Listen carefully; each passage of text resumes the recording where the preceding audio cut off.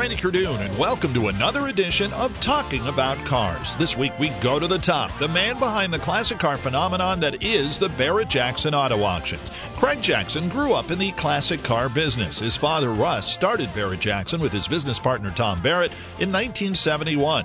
Craig took over the family business in 1995. So what was his first car? 1966 Pontiac Le Mans. I still have it.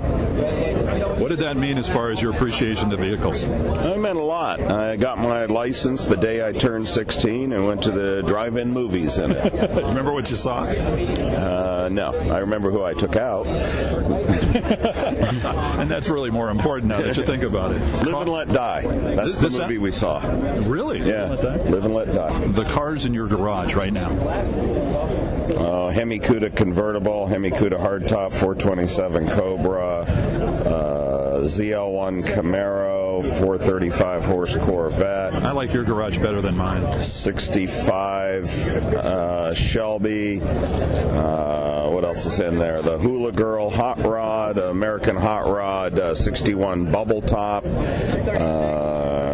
71 Hemi Roadrunner, the Green Hornet. Oh, you have that, huh? Yes. What was the car that got away that you wish you could have back? Probably my Fagoni Floshy Dalahaye. It just came back from Japan, but it's pretty expensive now. You can have any car you want. You probably have everything you want. But what's number one on the list of cars that Craig Jackson does not have right now?